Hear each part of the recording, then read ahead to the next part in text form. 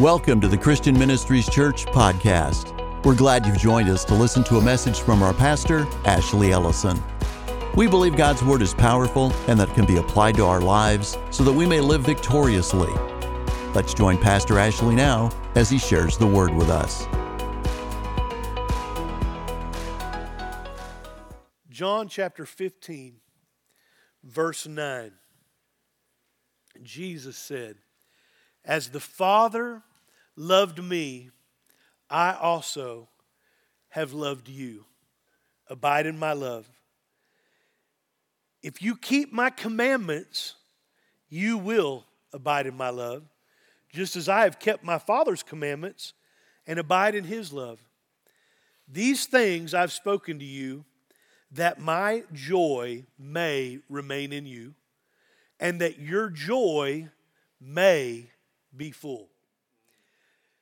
It was revelation to me years ago that God is joyful.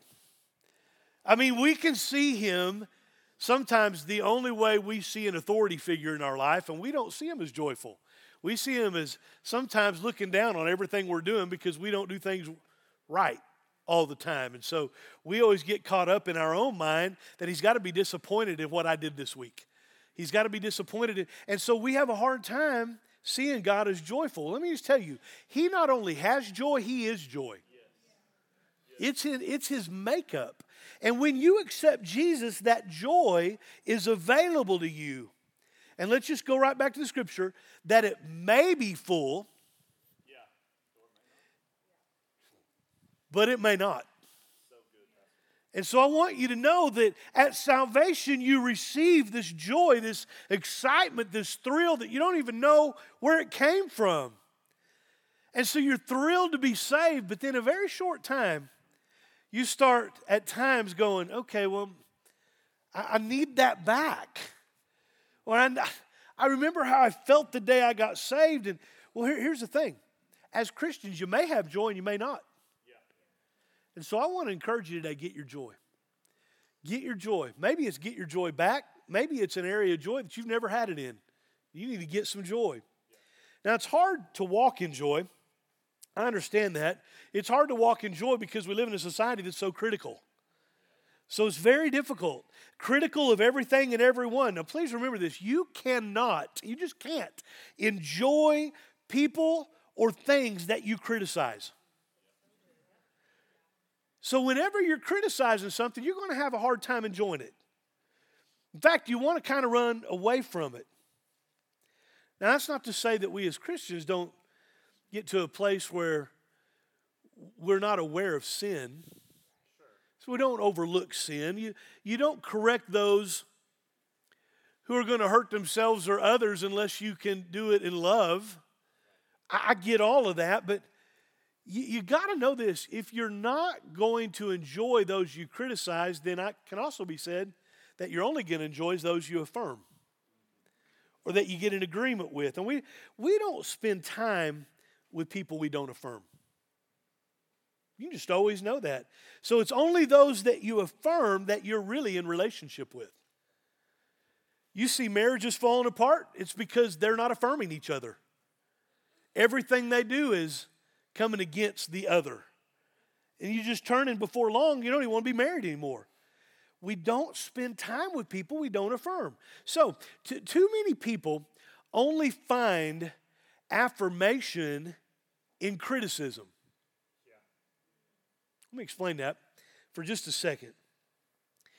We can hang out with somebody who we're in agreement with about something we're critical about. See, if we can get critical about something that's going on in our world, then we can hang out with this person, and we can go to lunch, we can go to dinner, we can hang out and talk about how horrible whatever the situation or maybe even person is. You know, at work, you can get a group of people at your work that's real critical of their boss, and before long, all of them are just, and I'm just telling you, you'll get to a place where you're not enjoying going to work except for to talk about how horrible your boss is with the person. So what you don't realize is criticism demands agreement. But the fact is, it's a perverted agreement. It's what the enemy uses to turn people against the goodness of life and what God has for you.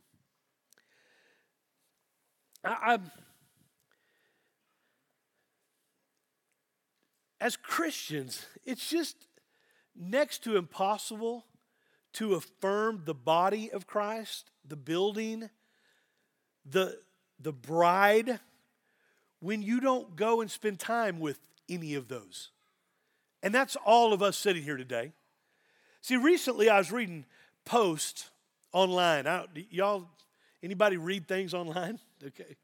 So I'm reading this stuff online, and I'm getting a little frustrated because all I was seeing was people making comments about how the church is a real problem. In fact, one of the posts I read was about people going to church that don't go to church any longer. It's not that they've never been to church. Their problem is they have been to church. That's why they don't go anymore. And I'm like, oh, so it's the church's fault. It's got to be the church's fault. I mean, really, the church is the problem here. And so you're watching these posts blaming the church, blaming Christians, on and on and on. And what I'm telling you is these posts are doing a horrible thing. Because you have these posts talking about how horrible Christians or the church is, and then in the next post you're inviting them to come to church. Yeah. Why would anyone want to come where you just said was the problem with our world? I just want you to hear me today. I wrote something about this, and maybe some of y'all read it, but for those of you that may not have social media or didn't read this, I really felt like that you ought to hear what my heart as pastor of Christian Ministries is when it comes to the church. I want to be very careful that you don't find me putting down the church. I want to affirm the church. God established the church. He calls it the body of Christ, the building of Christ, and the bride of Christ. That's who we are as His people. And so here's what I wrote. Anytime you start posting about the local church, you should expect opposition from those who live in the you don't have to go to church to be a Christian camp. The problem with that position is that there are so many scriptures supporting the significance and role of the local church. While it is true that if you are a Christian, you belong to the body of Christ, making you a member of the global church, macro. It is also true that Hebrews 10:25 tells us not to forsake the assembling together with the local body of Christ, micro. Furthermore, the Apostle Paul wrote letters to personally encourage, admonish, correct, and teach several local churches as they met together in their communities. He helped them to deal with problems that were specific to their locations and demographics. Why would he address them as local churches and invest the time in teaching them how to handle problems that were very specific to them if he were really only addressing Christians as a whole? Much of his correction was regarding how they treated one another and how they addressed issues of sin within their local church. When someone puts down the local church, he or she is putting down God's people. After all, the church is the people. There's nothing excellent or praiseworthy when a professing Christian belittles other brothers and sisters in Christ. No one is encouraged or spurred on to do good works by that. When a person makes the excuse that the local church is not needed, he or she is actually proving the point that it is. See, one might ask, well, how could that be true? That person is showing the world that he or she is not studying the Bible for himself or herself to know what it actually says about the church. The local church that he or she is so quick to criticize and deem unnecessary could teach that person a lot. In Acts 2, the believers were all meeting together in one place. And in verse 42, we read that the followers of Christ were devoted to the apostles' teaching. They were meeting together and they were being taught. That sounds like church, doesn't it? They were having fellowship together and the Lord added more believers to their fellowship each day. In Ephesians 5, Paul teaches about the fivefold ministry gifts given to equip God's people, the church. Where are these gifts to operate if not within the local church? I've heard the arguments of those who criticize the local church or downplay its significance. But I've also read the Bible and studied the Word enough to firmly believe that the totality of the Scriptures supports not only the existence of the local church, but also the necessity of it for spiritually healthy individuals and families. My observations are that people who are regularly involved in church on the local level are generally peaceable and kind, law-abiding and responsible. They are submitted to a moral code that is written by God Himself, and the local church adds to their accountability to that code. There's no place that I would rather spend my time than the local church. I believe that if families would get back to centering their lives and activities around the local church, we would see our culture and communities be kinder and more law-abiding. I've seen and experienced the support and love of God's people in the highest and lowest moments. The church came alongside my wife and I as we raised our family, teaching the same biblical foundation that we were teaching them at home. The church isn't perfect because people aren't perfect, but God is. Throughout the Bible, God uses imperfect people to accomplish His tasks on the earth. When we lock arms together, we're exponentially stronger than when we're trying to navigate life alone. I can think of no other institution on this earth that does its best to teach the Word of God. The church has changed me, has shaped me, grown me, encouraged me, comforted me, and propelled me to love God and love people. I love the church. I support the church. I defend the church. And I thank God that the gates of hell will not prevail against the church. That's what I said. And those are just my thoughts. Those are just my thoughts. And I wrote that, and if you want to find that, it is on our social media page. And I think it's important that we, the church, quit putting down the church. I think we as Christians have to live understanding every time you're putting Christianity down, you're not forwarding the cause of Christ. We have to learn to be affirmers. And I can tell you, when you're not affirming, you're not looking like you're in joy. And if we're going to get our joy, we better watch being so critical. As Christians, we can talk about how horrible everything and everyone is, but no affirmation, I can tell you no joy. It occurred to me years ago when someone I am with is criticizing everyone that we both know. They're probably doing that about me when they're with others and not with me. Joy is so related to agreement that people who are critical are seen as having no joy. You need to understand that. It's really important. Because it's one of these things in life that if you don't understand the joy of the Lord is our strength, then we've got a bunch of wimpy Christians out there trying to operate in criticism, and they're not going to have the strength of joy. Because affirmation is a product of you having a joyful heart, a joyful life, and some strength. And so it's just important. Until you get in agreement with God and what He has asked, fullness of joy is very difficult.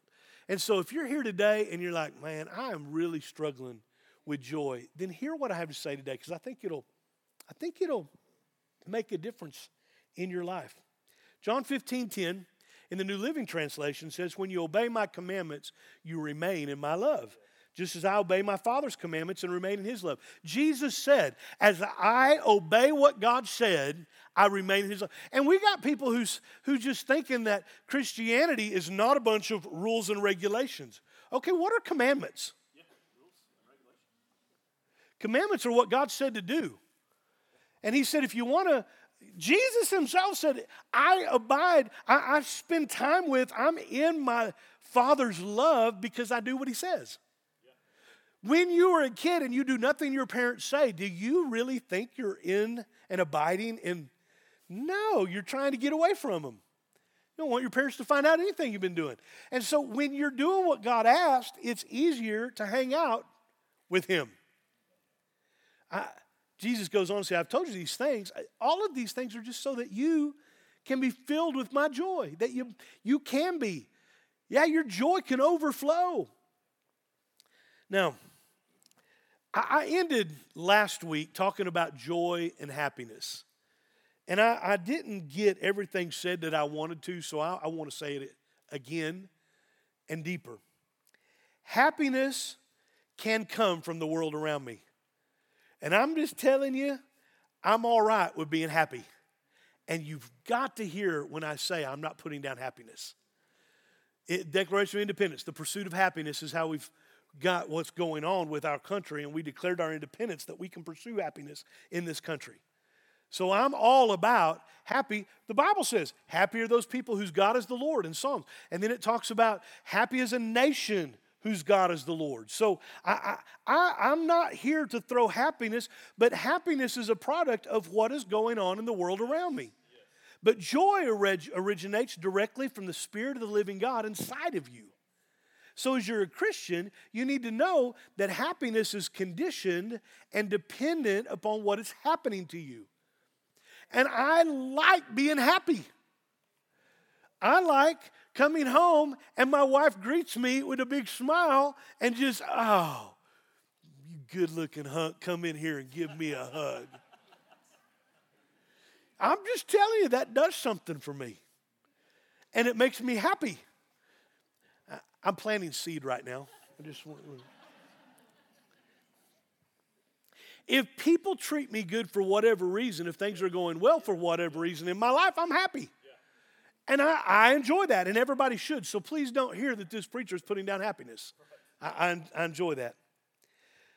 But you have to understand, when circumstances aren't favorable to a smile, when you do come home and she's had a bad day, and really the last thing she wants to do is take care of you, and you walk in and she don't greet me with, hey, you big hunk of love. Come, you don't get that.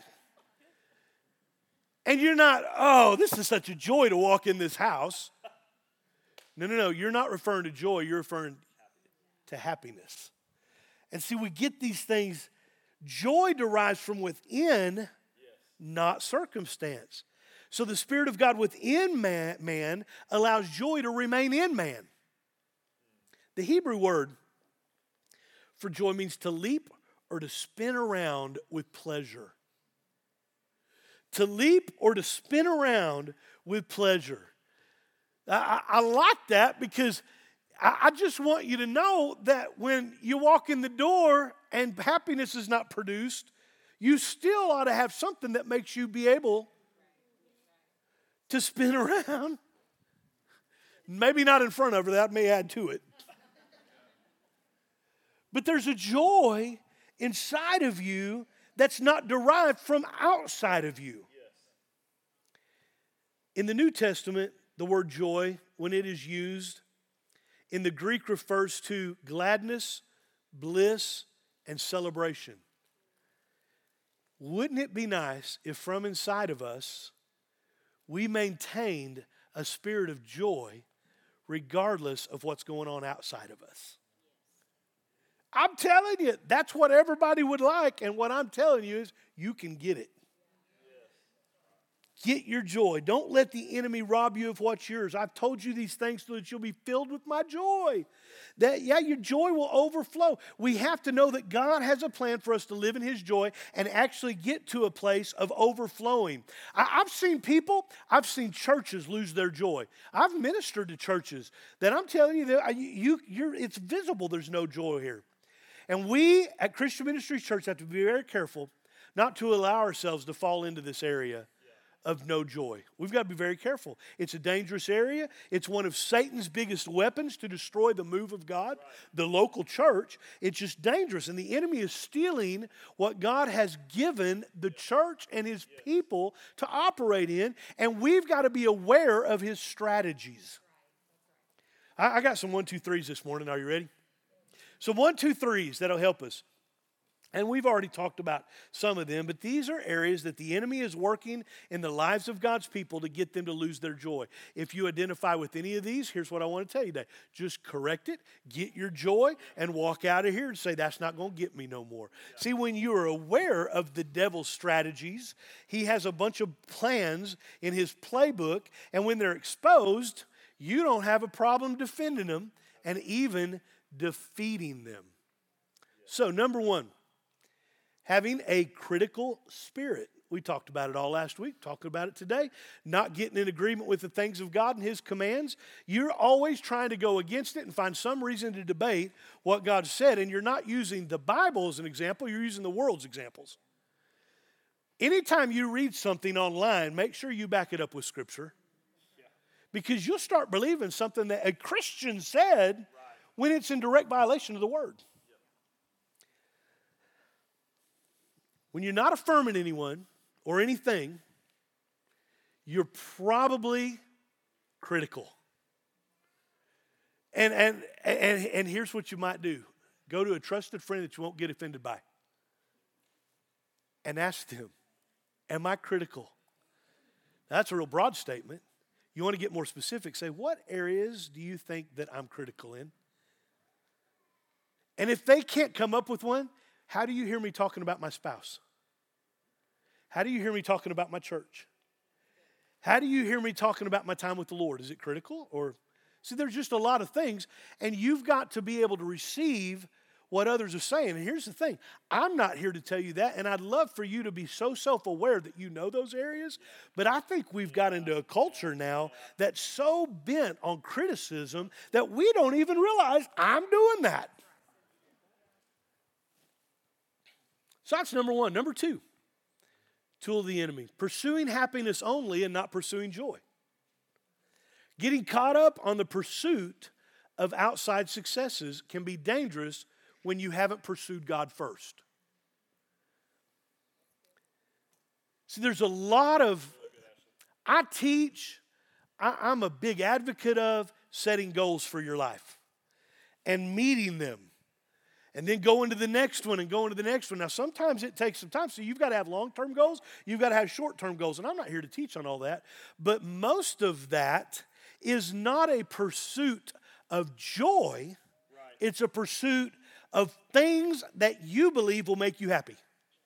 If I could just have a bigger bedroom, if I could just have a nicer truck, if I could just have a nicer boat, if I could just have a nicer whatever, I'm working towards this. And I want to tell you, I'm not here to condemn any of that. Praise God, you can work towards something.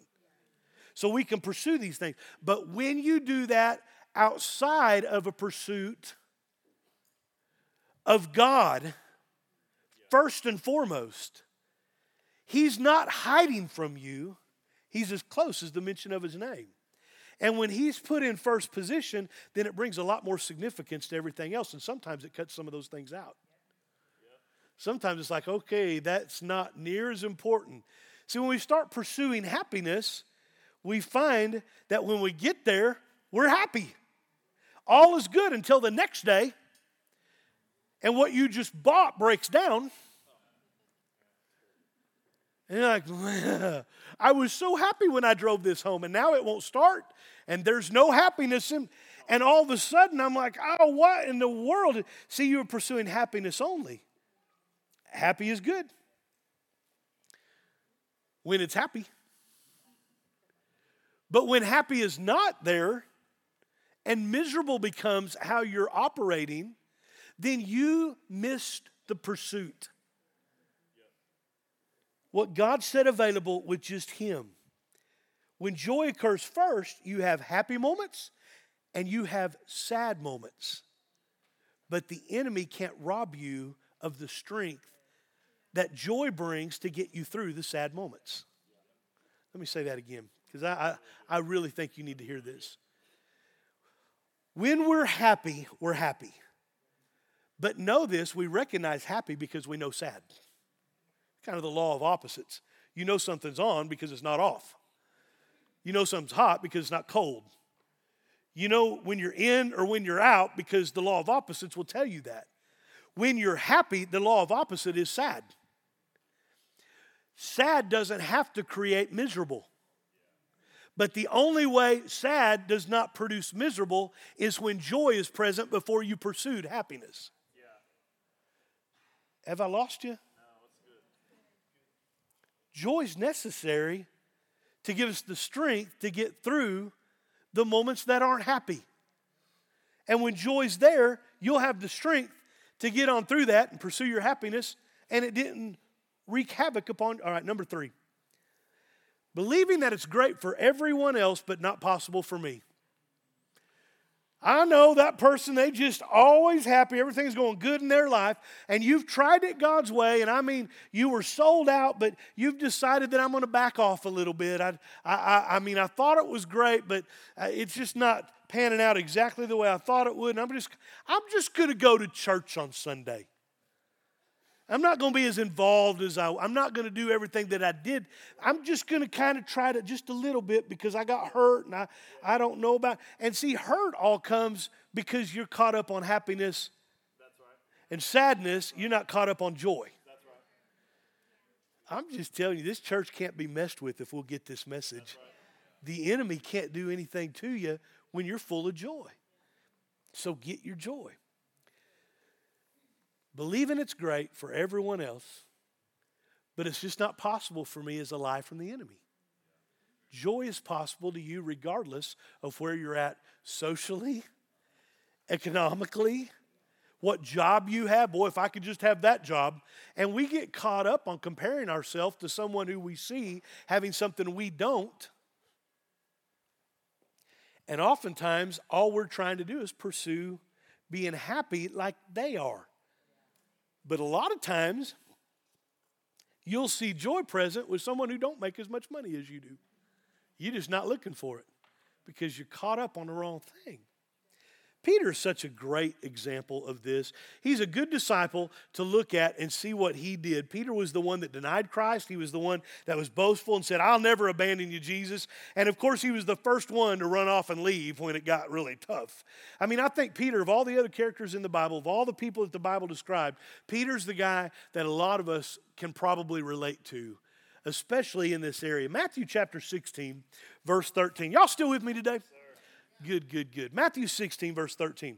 Peter hits a home run here. And I love it when God's people hit a home run. And Peter did. He's with Jesus. And in verse 13 of Matthew 16, he says, when Jesus came to the region of Caesarea Philippi, he asked his disciples, who do people say that the Son of Man is? Well, they replied, some say John the Baptist, some say Elijah, others say Jeremiah or one of the other prophets. And then Jesus asked them, but who do you say I am? Right then, Simon Peter answered, you're a Messiah. You're the Son of the living God. Jesus said, you're blessed, Simon, son of John, because my Father in heaven has revealed this to you. You didn't learn this from just any human being. And now I say to you that you're Peter, which means rock. And upon this rock, I'm going to build my church. And all the powers of hell will not conquer it. And I'll give you the keys of the kingdom of heaven. Whatever you forbid on earth will be forbidden in heaven. And whatever you permit on earth will be permitted in heaven. I mean, think about this. Jesus saying that saying it right to your face. You're sitting there talking to Jesus and he says, I'm going to give you the keys of the kingdom. You can bind things. You can loose things. You got a lot of affirmation from Jesus. Now, 4 verses later, I want to tell you this is why I can relate. And probably a lot of us can. I mean, I feel sometimes I just can hit a home run with God. And I feel like he's just speaking right to me, and it's just like, boy, that was good, son. I want you to know I appreciate you standing bold there. I appreciate you loving me. I appreciate you loving them when they were unlovable. I mean, I appreciate all you do. And I just feel like and you did good. I mean, maybe you've never felt that way. But when you just feel like you're walking in the Spirit of God, I mean, kind of where you woke up and you could charge hell with a water pistol. I mean, just life is good for you. And about 5 minutes later, you feel like you're slime of the earth. Matthew 16, verse 21. From then on, Jesus began to tell his disciples plainly that it was necessary for him to go to Jerusalem and that he would suffer many terrible things at the hands of the elders, the leading priests, and the teachers of religious law. He would be killed, but on the third day he would rise from the dead. Verse 22, Peter took him aside and began to reprimand him and saying things, heaven forbid, Lord, he said, this is never going to happen to you. Jesus just said, this is what's going to happen to me. And Peter goes, this is not going to happen to you. If you're going to argue with somebody, my recommendation is not Jesus, the Son of God. Jesus turned to Peter and said, get away from me, Satan. You're a dangerous trap to me. You're seeing things merely from a human point of view and not from God's. That is the exact illustration of happy and sad versus joy. You're seeing only from a human perspective, not from God's. And so you're thinking this is a bad thing, and you were called Peter, the rock. I'm building my church on that revelation. I mean, Peter, that was awesome. Things are loose, things are bound, all because of your understanding of who I am. This is awesome. I mean, Peter's sitting here going, oh, thank you, God. Thank you. Thank you, God. I receive all of it. Thank you, God. I receive all that. Get behind me, Satan. Well, how did I go from there to... Because we need to recognize that our need is Jesus. And he's the one that tells us what's going on, what's not going on. Yeah, I mean, we've got to understand it's real simple. Just do it his way. Just do it his way. How in just a couple of sentences did Peter go from being the rock to being Satan? I just think all of us have had days like this. Now, I want you to understand, we read that, and then that's in the early days of Peter. The excitement and the thrill is all there. I watch young people all the time, and their excitement and thrill to do things is like, yeah, you go. And I'm like, I would never do that. I mean, their excitement for the thrill of things in life is just all about it. And I was there, I get that. But now that I'm pushing in the 50 area, I think about what it's going to feel like when I get out of bed in the morning. Peter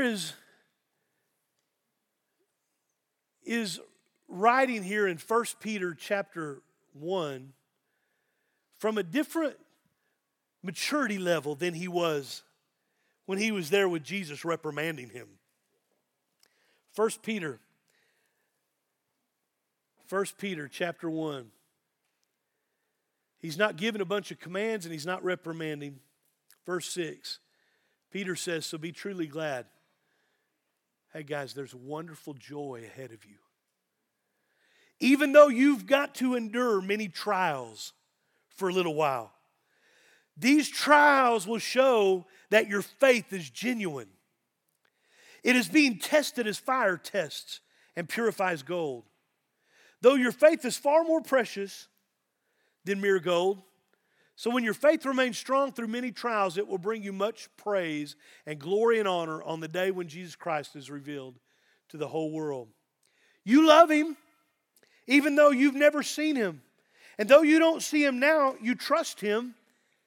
And you rejoice with a glorious, inexpressible joy. Boy, that's a big word. You can do that right now even though you've never seen him. That's what Peter's saying. Hey, you guys, you can do this. I understand that there's trials. He's not saying that you're not going to have trials. But the trials don't produce anything but happy or sadness. Joy comes from a deep relationship in knowing him. Even though you've not seen him. So what's that? Faith. Faith in his word. Be truly glad. Be truly glad in verse 6. Don't act like you're glad, be glad. Don't just act like you're glad, be glad. Joy is ahead. Let's get this. Don't be surprised by trials. Don't be surprised. It's not a matter of if you're going to have one. It's not going to be a matter of if you're going to suffer grief, sadness. That's going to happen, but let me remind you of the words of Jesus. Some of his final words, by the way, to his disciples. This was not spoken to the crowd when Jesus said in John 16:33, he was talking to a small group, to his buddies, to his friends. And he says, I've told you these things so that in me you can have peace. In this world, in this temporary world, you'll have trouble, but take heart. I've overcome the world. So in this world, there's going to be issues, but you need to take heart. Hold on, I got it. It's going to be okay. Take a deep breath. This is all temporary. Guys, this is temporary. Yeah. Well, I'm just going through something. I understand that, but it's temporary. You're going to get through it. Take a deep breath. Lift up your head. I've overcome the world. Jesus is saying, these trials just show your faith is genuine. And when your faith is shown as genuine, guess what happens? Your joy overflows. And when your joy overflows, you got strength. Keep your faith strong, endure these trials. Christian Ministries, hear me today. You nor I are beyond a trial. So don't be letting the enemy rob you because you're going through something you're not in right standing. The enemy tries to ruin your life by telling you must not have enough faith. No, it's in the trial that you exhibit. You show it. You show your faith. And when you have faith, you understand that the product of that is following what God said, because faith comes by hearing and hearing what he said. And when you're hearing what he said, not having heard, present tense, hearing, you're hearing what he has said, it's at that point that I'm going to be okay. I got faith to see us through. It proves something. It reveals something. See, right now, as the economy is ebbing, not really what I'm looking for right now, the interest rates and all. That shouldn't be what causes marriages to go bad. What it happens is it reveals cracks that were already there that weren't full of joy. Suffering and grief, it just reveals something. Suffering and grief reveals something. Real quick, I can tell someone that's going through and suffering and in grief, and we can weep with them as the Bible tells us to. What I'm telling you is it'll reveal something about whether or not they're operating in faith and having the strength, joy to get them through. We've got to do what Peter did, and he lived it out. And here's the thing. Peter was saying, guys, I saw this, and you guys didn't. I was walking with Jesus. And I just want you to know, Peter's trying to encourage him, and right now I'm trying to let Peter encourage you and me. He's saying, come on, Peter's saying, I saw him. I saw him. I saw the holes in his hands. I saw him after he was resurrected. I walked with him. I talked with him. I prayed with him. I heard the problems. I heard the victories. I heard all the parables firsthand. I was there when he fed the 5,000. I was there when he opened the eyes of the blind. I was there when he raised the son back from the dead. I was there, and it should have been easy for me. But I'm telling you, it was tough for me. Man, you guys are awesome. He was affirming God's people. He's actually giving him a compliment, and he's saying, listen, you've not seen any of these things, yet you believe. It was a marvelous thing to Peter that God's people could see spiritually what he had seen physically. And he was starting, in his older years, I mean, he's probably in his 60s and all this was happening. He's like, whoa, inexpressible joy. I'm watching you walk in inexpressible joy. It's like, whoo, you're dancing and you're spinning, and I know what you're going through right now. That's joy. You have reason to be sad, no doubt. But you don't have reason to not have joy. So get you some. Get you some. People are wanting to be around people who have authentic joy. I know no one who says, I just need to find somebody really critical and negative today because I haven't had my fill of that. Nobody says that. Wonderful, authentic, inexpressible joy. I hope that as you heard that today, you realized it's not a product of happy or sad that gives you strength. It's the joy of the Lord. And all you got to do is say, I'm going to get it. Well, how do I get it? I just confess that there's an area I've been critical in. There's an area that I've been pursuing happiness instead of Scripture. There's an area that I've been comparing myself to everybody else and think I'm just probably not worthy of it. What I'm telling you is those are lies from the enemy, and that is not true. How about getting some joy in your life? Y'all stand with me this morning. Thank you for being part of our podcast today. You'll find more online messages from Christian Ministries Church, as well as location information on our website at cmchurch.net.